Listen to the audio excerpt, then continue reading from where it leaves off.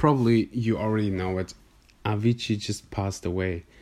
And I mean, he was 28. Isn't it crazy? He was such an inspiration, motivation. I just loved his stuff so much. But it was also a quick reminder, not a quick, like actually a huge reminder that life is short. And personally, I always have this thought in my head, Axel, you're gonna die. It could happen tomorrow. It could happen every single time I cross the street. Every single day.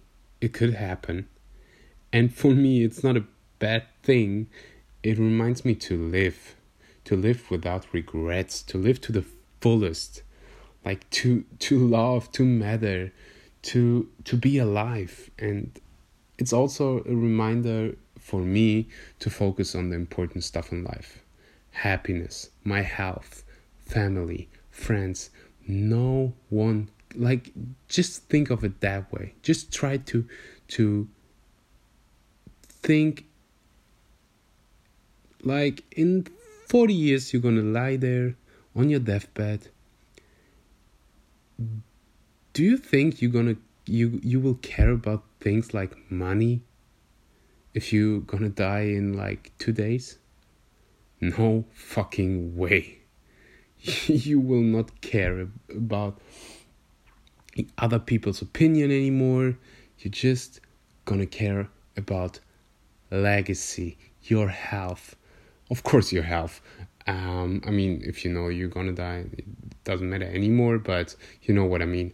Your family, friends, and the thought, or you're gonna ask yourself, did I actually live? Did I actually matter? So, and it's really important that you stop fearing death. Rather, fear that you're never gonna start living. You have one life. Please realize that. That's so important. You have only one life. No second one. You're gonna die. It's gonna happen.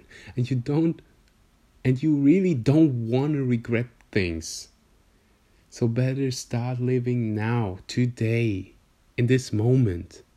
Your own life.